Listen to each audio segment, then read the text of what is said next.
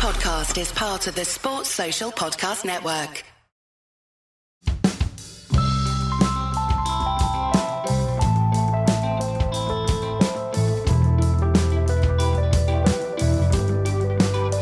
Welcome to Red Inker, which is part of the 99.94 network. I'm Jared Kimber. This podcast has adverts, but if you prefer your podcast without, in the show notes you'll see the link to my Patreon page and you can listen to our chats uninterrupted. Patreon also comes with many other benefits as well, including a Discord channel and private chats with me. But now, the show. This episode of Red Inker is looking at what happened before Sri Lanka became a thing in world cricket. For many of us, Sri Lanka were always there, but they are actually still a very new side. And to explain their history, we got on someone who has just written a book on them. My name is Nicholas Brooks, and I am the author of An Islands 11. We talk about chair rental, Danish cricket, boycotting Israel, the 1975 World Cup, Tomo, the 1979 World Cup, and what the future might have been if Sri Lanka had not beaten India.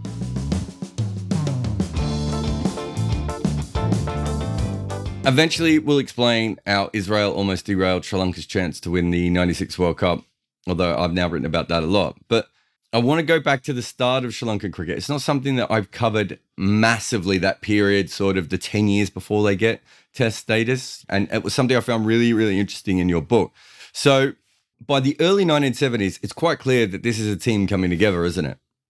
Yeah, absolutely. I think the first thing to say, Jared, is at the start of the 1970s, Sri Lanka is still kind of reeling from this failed or cancelled tour to England in 1968, which was seen as an audition or a springboard for test status. It didn't end up happening, which put them back. But you're right to say things are coming together at the start of the 70s. I mean, they've won a test match in Ahmedabad against India in 65. They've won a limited overs match against England by this point. And the team's looking settled with this batting core of Hine, Tissera, Tennekun, Fernando being bolstered by two new superstar batsmen in Duleep Mendis and Bandula Warnapura. So there's definitely a sense of Sri Lanka, I think, as kind of a team on the charge at the start of the 1970s, or at least for those who are paying sort of really close attention. Which was probably no one outside of Sri Lanka at that point. Yeah, exactly, which was probably no one except for maybe a couple of people in Tamil Nadu who'd seen them kind of playing year on year.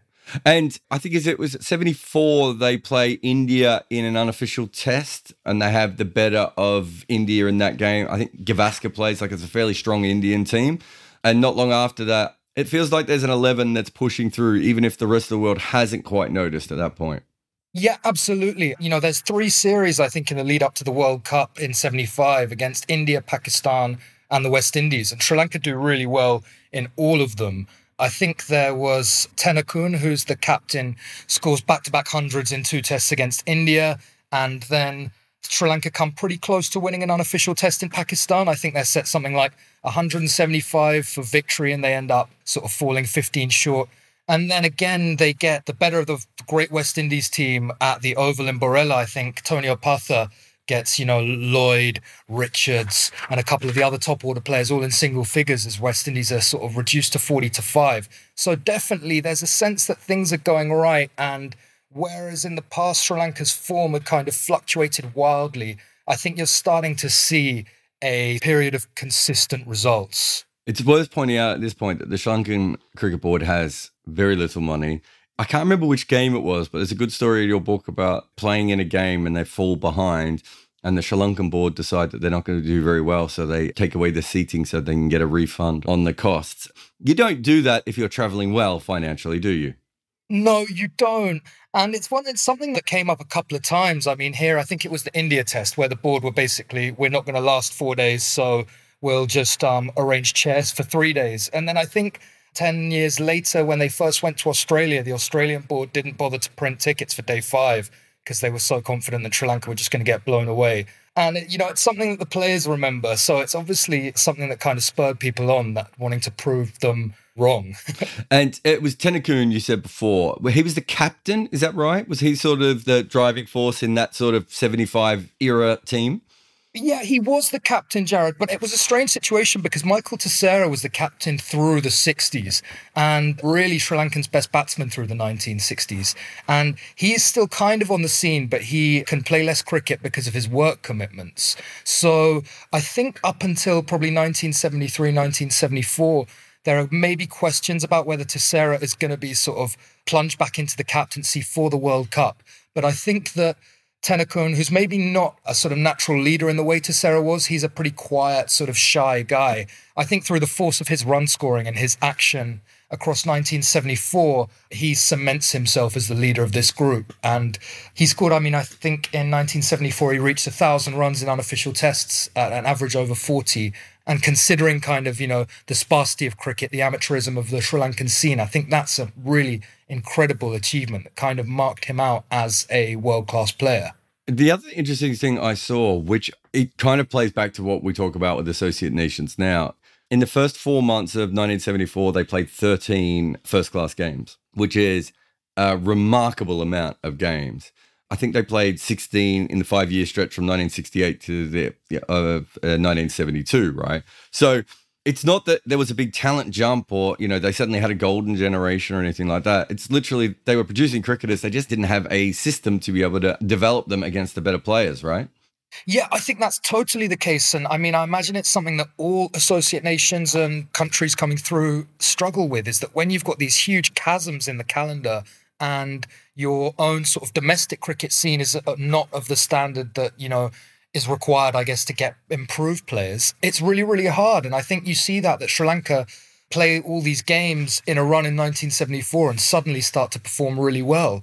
Whereas previously, it had been 14 months in between a sort of 3-day match and then you've got nothing.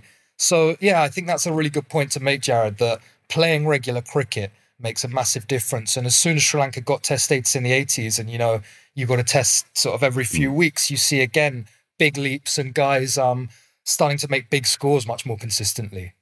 So 1975 World Cup, that's obviously sort of the first time that Sri Lanka's a major nation.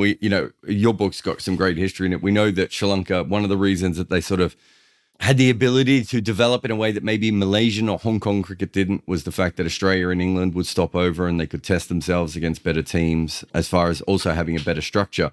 The 1975 World Cup is the Sri Lankan team coming out of Sri Lanka, right? And coming into major cricket. Essentially, in some ways, it was the first time we had international tournaments since 1911 anyway, except for the Women's World Cup a couple of years earlier. But for those players, we're not talking about players who are well-traveled or first-class veterans getting pushed up to a World Cup, are we? We're really talking about guys quite often on their first trip outside of Asia. Yeah, I think that's something that really struck me, Jared, was when I managed to speak to a lot of the 75 squad. And for most of these guys, it was their first trip beyond Asia. And, just seeing London, the scale of a huge city, I think Colombo then was still quite small. And so, for a lot of the players, it was a shock and, a real experience and an adventure. I think that talking to the guys now, kind of almost 50 years later, that sense of camaraderie and bond and of a family feel is still really strong. And I think those guys had a great time on the 75 trip. I think it was actually also a really, really strong squad. Looking back at it on paper, I think it was probably stronger than the squad that went and won a game against India in 79. And so I do feel as though if that team had had slightly better preparation and planning and maybe a little better structure around them, that they could have done some real damage at that 75 World Cup. Well, let's talk about that for a minute. So according to your book, it works almost exactly the same way as it does now, which is that the teams go out, and if you want to get out there early, you pay your own way, right? So you have to look after yourself. And then at a certain date, the World Cup organization helps you with hotels and per diems, although it might not have been per diems in 1975, Nick, if we're being honest, but let's hope that they had per diems. But that bit beforehand, could you tell me about the accommodation that the Sri Lankan players had available to them? Yeah, so the board had laid on some digs called the Ceylon Student Centre. Sounds great. Somewhere in West London, which I think was demolished pretty soon after. And because, if you'll excuse my language, Jared, all I can say about this place is that it sounds like a total shithole. I think there was no heating or hot water. The rooms were like dungeons. The blankets were threadbare. I think Dennis Chanmugam was in the bathroom brushing his teeth when a bit of the ceiling collapsed on his head. I think I've stayed in this place, by the way.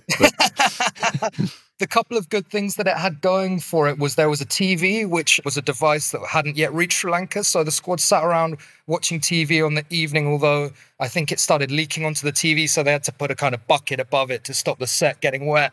And apparently it served really good rice and curry, which was actually kind of important because the board couldn't budget for meals. So they had sent the squad to kind of endless functions around London, and they were going and, watching rubbish cricket matches or having to sort of stand around just to get a bit of food. So the fact that the student centre did decent food was great. But I think, though Sri Lanka went a few weeks ahead and they probably didn't plan that the best because they were playing teams like Finchley or St Ives, small club sides, which probably weren't the best preparation for Lillian Thompson. Yes. So the first game in the 75 World Cup is against West Indies. Could you take us through how bad that went for them? Yeah, I think they go up to Old Trafford and, it's a kind of typical English early summer day, lots of heavy cloud and gloom. Tennakun lost the toss to Lloyd and Sri Lanka were just totally blown away. I think it was Bernard Julian who was kind of getting swing and seam, and the batsman had never seen anything like it. And they were done, I think, probably for just over 100. Oh, no, they were done for 86, in fact. I'm just looking at my notes. So they didn't make 100. The West Indies knocked those off in no time. And then just as the game was finishing, a kind of busload of Sri Lankan fans turned up. So they faced the indignity of having to play another match to fill up the afternoon, which was a T20 game. They did a little bit better in that, but they lost again. I'm trying to think if that's ever happened at a World Cup before. I know that's happened in bilateral games, but I'm trying to think if there's ever been a case in a World Cup where teams have played 2 games in the one day because the team was embarrassing. So I know it was the first World Cup, and it does tell you how amateur it was. And, you go back and you read about the women and the men, and you do realize that these things barely existed. It's not the World Cup as we see it today. But even so, to think, we'll just play another game at the end because that one didn't go particularly well. I mean, that's got to be incredibly embarrassing considering it's Sri Lanka's first ever game. Yeah, their kind of introduction to the world, in a sense, their first outing on a global scale, and it's so bad that they have to do it all over again in the afternoon. And just on a side note, if anyone is listening who was on that bus in 1975, I've always wanted to find someone, because I've heard a lot about it from the players, but nothing from any fans. So if anyone's out there who was around in 1975, do get in touch. A second game is against Australia. Australia make 325. It was 60 overs, that tournament, I think. It was 60 overs, yeah. So 325 is still a lot for a one-day game of that era. I mean, we haven't talked about it much, but Sri Lanka was a batting side compared to probably most of the more struggling sides, and that was certainly their key. But Australia making 325 against them. But it's a really interesting time in Australian cricket because the Australian team was getting a lot of flack and bad PR from the English press for being bullies because of Tomo and Lillee. This is peak Tomo before he did his shoulder. Probably peak Lillee in pace too, I would have thought, around that period. I'm trying to remember the 75 World Cup, but it was before he had his first breakdown as well. Although maybe it's not. Maybe it was just after he came back. But Australia make 325 and Sri Lanka gets 150 for 2 before Chappelli basically gets sick and tired of bowling nice to them and he lets Tomo be Tomo, I suppose is the best way of putting it. Yeah, I think Chappelli tired of the PR exercise of pitching it up and said, let's see how they play off the back foot. Duleep Mendis, who I'm sure some of the older listeners might remember, was probably one of the most fearless batsmen Sri Lanka produced, a kind of prototypical Sri Lankan batter. But he was only about 5'2", 5'3", I think. So Tomo bowled him a short one, which he tried to hook, and it was a fresh air swipe. Then the next ball, the same kind of thing happened, but it cut back off the pitch and cracked Mendis straight in the forehead. And the ball went racing off to the cover boundary. Mendis was felled and had to be carried off and taken to hospital.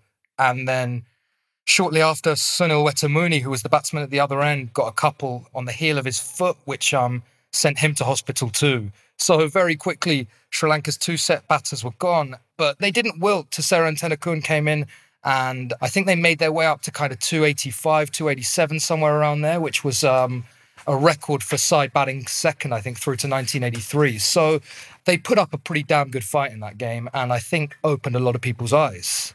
Yeah, I mean, they went from 2 down to 2 players up in hospital, and still, like 276 was, again, like we're talking about, what did Australia make 325? So 276 on its own against Australia, even if they were bowling slightly within themselves for a little while, waiting for Sri Lanka to collapse. That's an incredible score, isn't it? It's a really good score. And then you think that, you had two batters who were really going well, who were just dislodged in the sort of middle of that innings. So maybe could they have made a few more? There are a couple of other issues surrounding this game. David Hine, who was the best fielder in the team by a long shot, was suspended for breaking curfew the night before. And Sri Lanka at this stage weren't a good fielding side. So whether him being in the covers would have saved, 10 or 15 runs, who knows? And the other thing is that Tony Opatha, who was by far and away the most economical bowler on the day, only ended up bowling 9 of his 12 due to a kind of mix-up. So, you wonder whether Sri Lanka might have been able to sort of take 25, 30 off that Aussie total and get a few more themselves. I don't know. They weren't a million miles away. Yeah, that is very fair. Final game of that tournament, they play against Pakistan. I would say that it's fair to say that the Australia game is the highlight. The Pakistan game doesn't go as well. Yeah, I think probably the Pakistan game is even more disappointing than the West Indies game in a way because, these two know each other and they've played a fair bit of cricket against each other. And by this stage, you think the Sri Lankan players should be sort of acclimatized to English conditions, but they just get blown out. Zaheer Abbas plays a gem of an innings and I think Sri Lanka lose by something like 200. So they're done in the groups, but I think it's probably fair to say, you'd have a better sense of this than me, Jared, that Pakistan, West Indies and Australia were the three best sides in the tournament. Yeah, I suppose it's so hard to work out who was good and who wasn't because I just had a look at Lilly, his one-day form. He plays in 72. He plays a bunch of one-days. Then he plays in 75. You don't know who was a good team and who just had a couple of good games. Yeah, sure. In some ways, Sri Lanka probably prepared for this more than some of the major teams did, right? A little bit like the early T20 World Cup where you turn up, but you look at Australia on paper and Pakistan were probably, and West Indies were all assembling. West Indies wasn't the West Indies we know they were going to become. They become that really in the next year and a half, but the basic players are available to them. I think if Pakistan had played more one-day cricket, I think they would have been a lot better at it. So in some ways, they maybe got the harder draw because Sri Lanka had beaten England in a one-dayer before. Am I remembering that right? Yeah, they'd beaten England in 69, I think their first real taste of one-day cricket or limited overs cricket.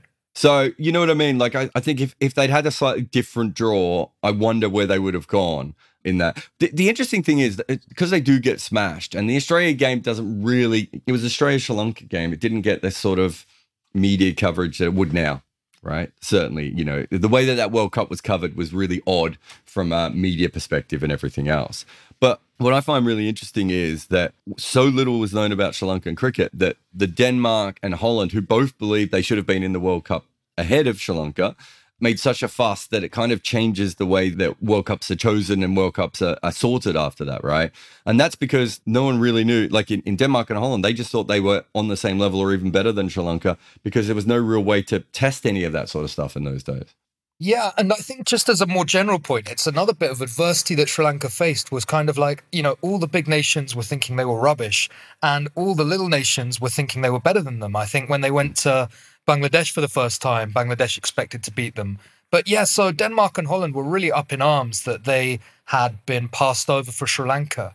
Dusty Miller, who was Sri Lanka's ICC rep, not even a member of the board, used his own money to arrange this post-World Cup tour to play Holland in The Hague, and then they go up to Denmark, and they managed to win both games and really kind of cement their status as the best of the rest, I guess. They played East Africa in that one as well? Yeah, they played East Africa at Taunton too, and I think that was another win, a Duleep 100, which kind of rescued them. So the other three, I guess, kind of contenders who are knocking around, they beat them all in quick succession and make a bit of a statement doing so. I think the racism angle is probably not talked about enough, partly because we don't have minutes to the ICC meetings and we don't know how much, but we do know that when Pakistan were getting their test status, I think there was a push for Canada to get test status because essentially the Western countries wanted, well, if you're going to have an Asian country, we need a Western country. And I think that there was a part of that as well that, Holland and Denmark could have capitalized on. I know it sounds weird now thinking back, but it is possible that either Holland or Denmark could have been made a test playing nation in the 70s themselves. I don't think they were that close, but there was a broader conversation and Canada were involved in it as well. And so it's a really interesting time. And it really isn't till that 1979 World Cup qualifying event that things change. But just before we get to that, Between 75 World Cup and 79 World Cup, what's Sri Lankan cricket like in that period? I think this is another really, really seminal period for Sri Lankan cricket. I think the 75 World Cup kind of galvanizes the board and they arrange a lot of cricket for just after. I think November 75, they go to India and David Hine is a whisker away from twin centuries against a great attack containing, Bedi, Chandrasekhar and Prasanna. So I think that's another moment which shows, that Sri Lankan players are really sort of developing and that there's a lot of class in Sri Lanka. Then in 76, I think, they win a couple of 40-over games against Pakistan and win a sort of another unofficial test against Pakistan. And then I think there's also a limited overs win over the West Indies between 75 and 79. So it's definitely a period of growth for Sri Lanka. They lose a couple of players because the trend is that once you hit 30, you kind of retire because you've got to make some money. But then David Hine's probably the big loss in that period, and Roy Dias comes in as a kind of ready-made replacement, just ready to slide into that middle order. So it's another real period of growth between 75 and 79, and I think 3 or 4 of the guys kind of make themselves regulars in the Lancashire League. So you're in a position going into 79, I think, where although it's a fairly green squad that's picked, the players who have experience are in a much better position to thrive than they were the first time around.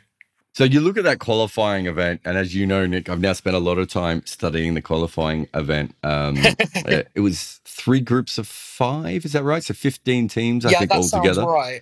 Yeah, and so the 4 teams are going through the semi-finals. So the 3 winners of their group and then the lucky loser. There's a lot of very average associate teams at that time. Cricket, I don't think, it's not like there was a proper system of moving teams up. So I think if you asked to be in the qualifying event, you could almost sneak your way in if you were lucky enough. It's clear, just looking at the results, that the 2 best teams are Denmark and Sri Lanka, and not by a little bit, that they are by far and away the 2 best teams in that tournament. They obviously should meet each other in the final. What is really interesting is that they don't meet each other in the final. And they don't do that because the Sri Lankan government says that they are not allowed to play against Israel. So they boycotted that game, I'm assuming based on political tensions at the time, something about the Israeli government and Palestine. I would guess. That's one thing I never really looked into. Yeah, I believe it was political tension. I did look into it, Jared, but I actually couldn't really find too much about it. And everyone who I asked who was around at the time had kind of forgotten. They just remembered the headline that this boycott kind of happened at the last minute. And really it throws Sri Lanka's whole tournament and the potential World Cup into turmoil because, the ICC's first instinct is to kick them out.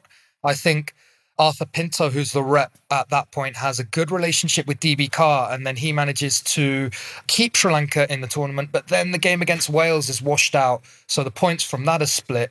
So Sri Lanka are basically left in this kind of crazy position where they almost don't make it out the group stage of the ICC trophy. And if that was the case, they don't qualify for the World Cup, they don't beat India, and they don't get test status. Yeah, the whole thing, it's a remarkable story, and we won't go into it too much because, as you know, I've done it in a video, so if anyone wants to go and have a look at it, it really is a remarkable story from 2 sides. One is the Denmark angle, which is Denmark probably should have qualified for that World Cup. Had they qualified for that World Cup, that might have made a big difference to Danish cricket, which was really strong. I don't think they were as strong as Sri Lanka, but I think those 2 teams are clearly the best 2 teams at that point. Instead, Canada end up going through. Canada never really has a great moment, outside of John Davison in the 2003 World Cup, but that's for another podcast. It never has a great World Cup moment, and, cricket in Canada is still sort of stuttering along, whereas Danish cricket was probably stronger in that period than cricket's ever been in Canada, arguably, maybe other than the old days. And then you've got, as you said, the second game against Wales is washed out. They do get through on run rate. I just want to throw a hypothetical to you. I think Sri Lankan cricket was moving far enough forward that if they don't qualify for that 79 World Cup, it's not the end of the world. How far do you think it sets them back, though, if they don't get to the 79 World Cup?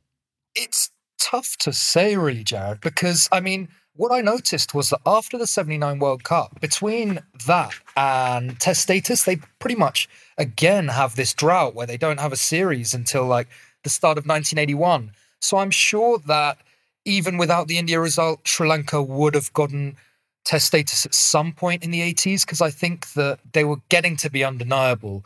But how much it would have pegged them back, it's hard to say. Whether they would have got it in the mid-80s, and then how that knocks on to them winning the World Cup in 96. I mean, it's one of those impossible scenarios to tell, but I think that everything fell into place kind of serendipitously, didn't it?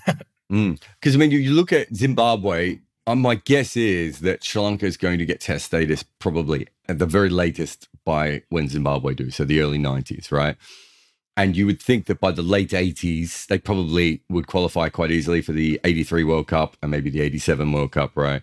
And so they have plenty of chances to do that. But when you look at how quickly they went from 79 World Cup to winning the World Cup in 96, I just can't see how that happens. They wouldn't have played enough cricket for their players to develop, for their style of cricket to develop. We now know what that sort of Sri Lankan attacking batting style is, that sort of combination of taking risks, but in a sort of sensible, almost logical way compared to some other attacking batting that people do around the world. We still see it with their team.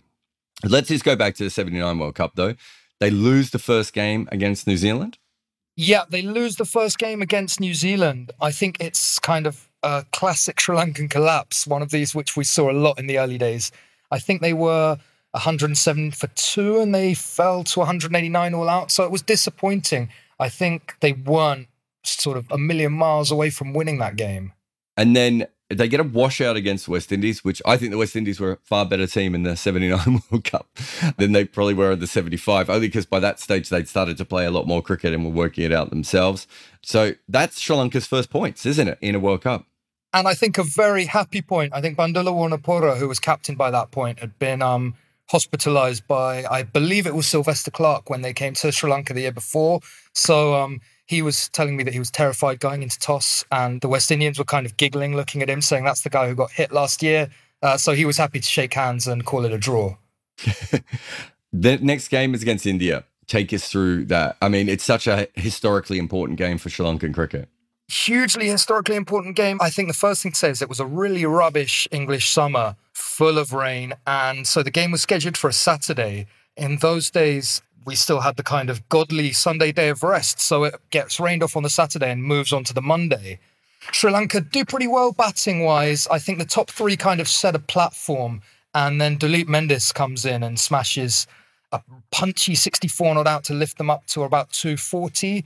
And then India make a pretty decent start.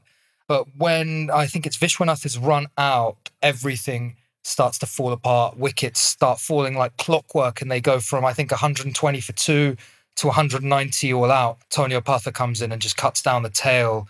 And it's the first time an associate's beaten a test nation at the World Cup, and it really puts the ICC on notice. Yeah, I think you know how I feel about it, but I do think it changes everything because I don't think anyone expected East Africa or Canada or Sri Lanka to win games at the World Cup. I think they put them in there so that it wasn't 5 nations or 6 nations or 7 nations. Yeah, I think you're right. It's like the epitome of making up the numbers, isn't it, Jared?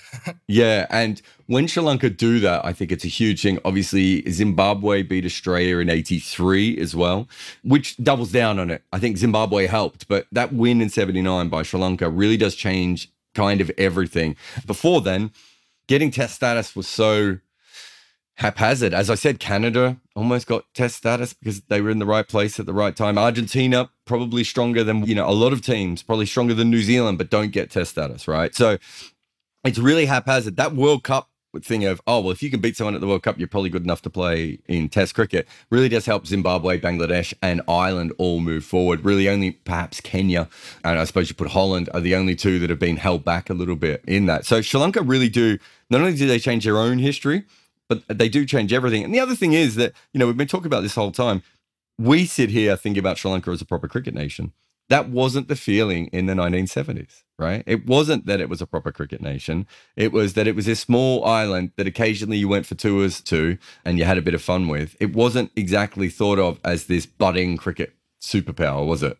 No, totally. And I think the kind of structure of the Sri Lankan scene, that it was very small and based around a few kind of Colombo clubs and Colombo schools, sort of old boys, I think that kind of encouraged that thinking that this was just a little sort of ragtag weekend hobby. But you're right, Jared, they really do set the path for other nations to follow.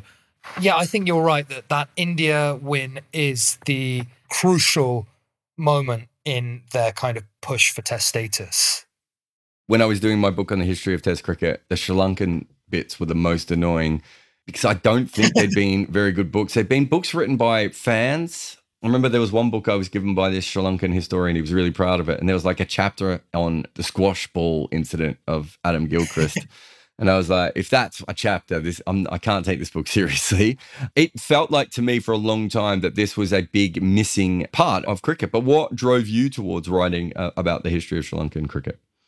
I think it was a lot of different things, Jared. I should say that I was born in 1990, so my kind of first sporting memories kick in kind of just after the 96 World Cup. And I had always kind of assumed that Sri Lanka were part of the furniture and that they'd been around playing Test cricket. I don't know what I thought, but I was shocked basically when I found out they got Test status in 1981.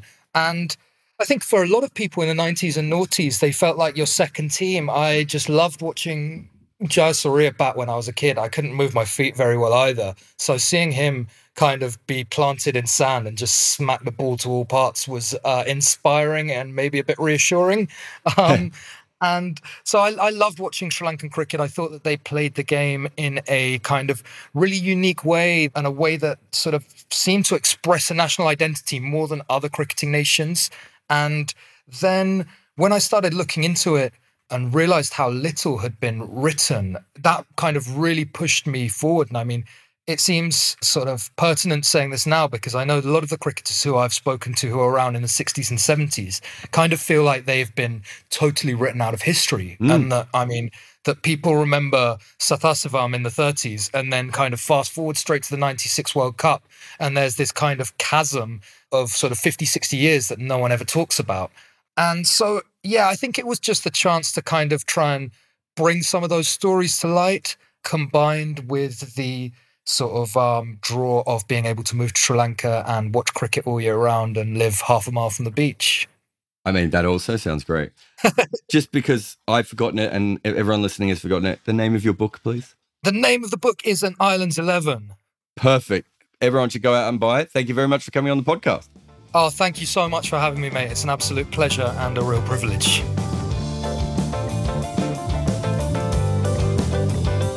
Thanks for listening to Red Inca on 99.94. For more information about us, go to 99.94dm.com. You can now download us wherever you find your apps just by putting in 99.94. There'll be other cricket podcasts not actually hosted by me, and there'll also be some radio commentary coming soon. There is more information on my guests in the show notes. Please support them where you can, but also support us. If you can't help out on Patreon, every single review, share, or word of mouth suggestion to your friend helps us. However, this podcast is made available by the people who support us at Patreon, so thank you to all of those who do. There is a link to the Patreon in the show notes. Red Inca is made by me, Jared Kimber. Nick McCorriston makes the best audio anyone can from random Zoom calls. Mukunja Banreddy is in charge of our video side. Orajoti Senpati turns the files into video podcasts, and Shubhankar Bhattacharya makes our graphics. Our theme tune is called The Prisoner by the Red Cricket.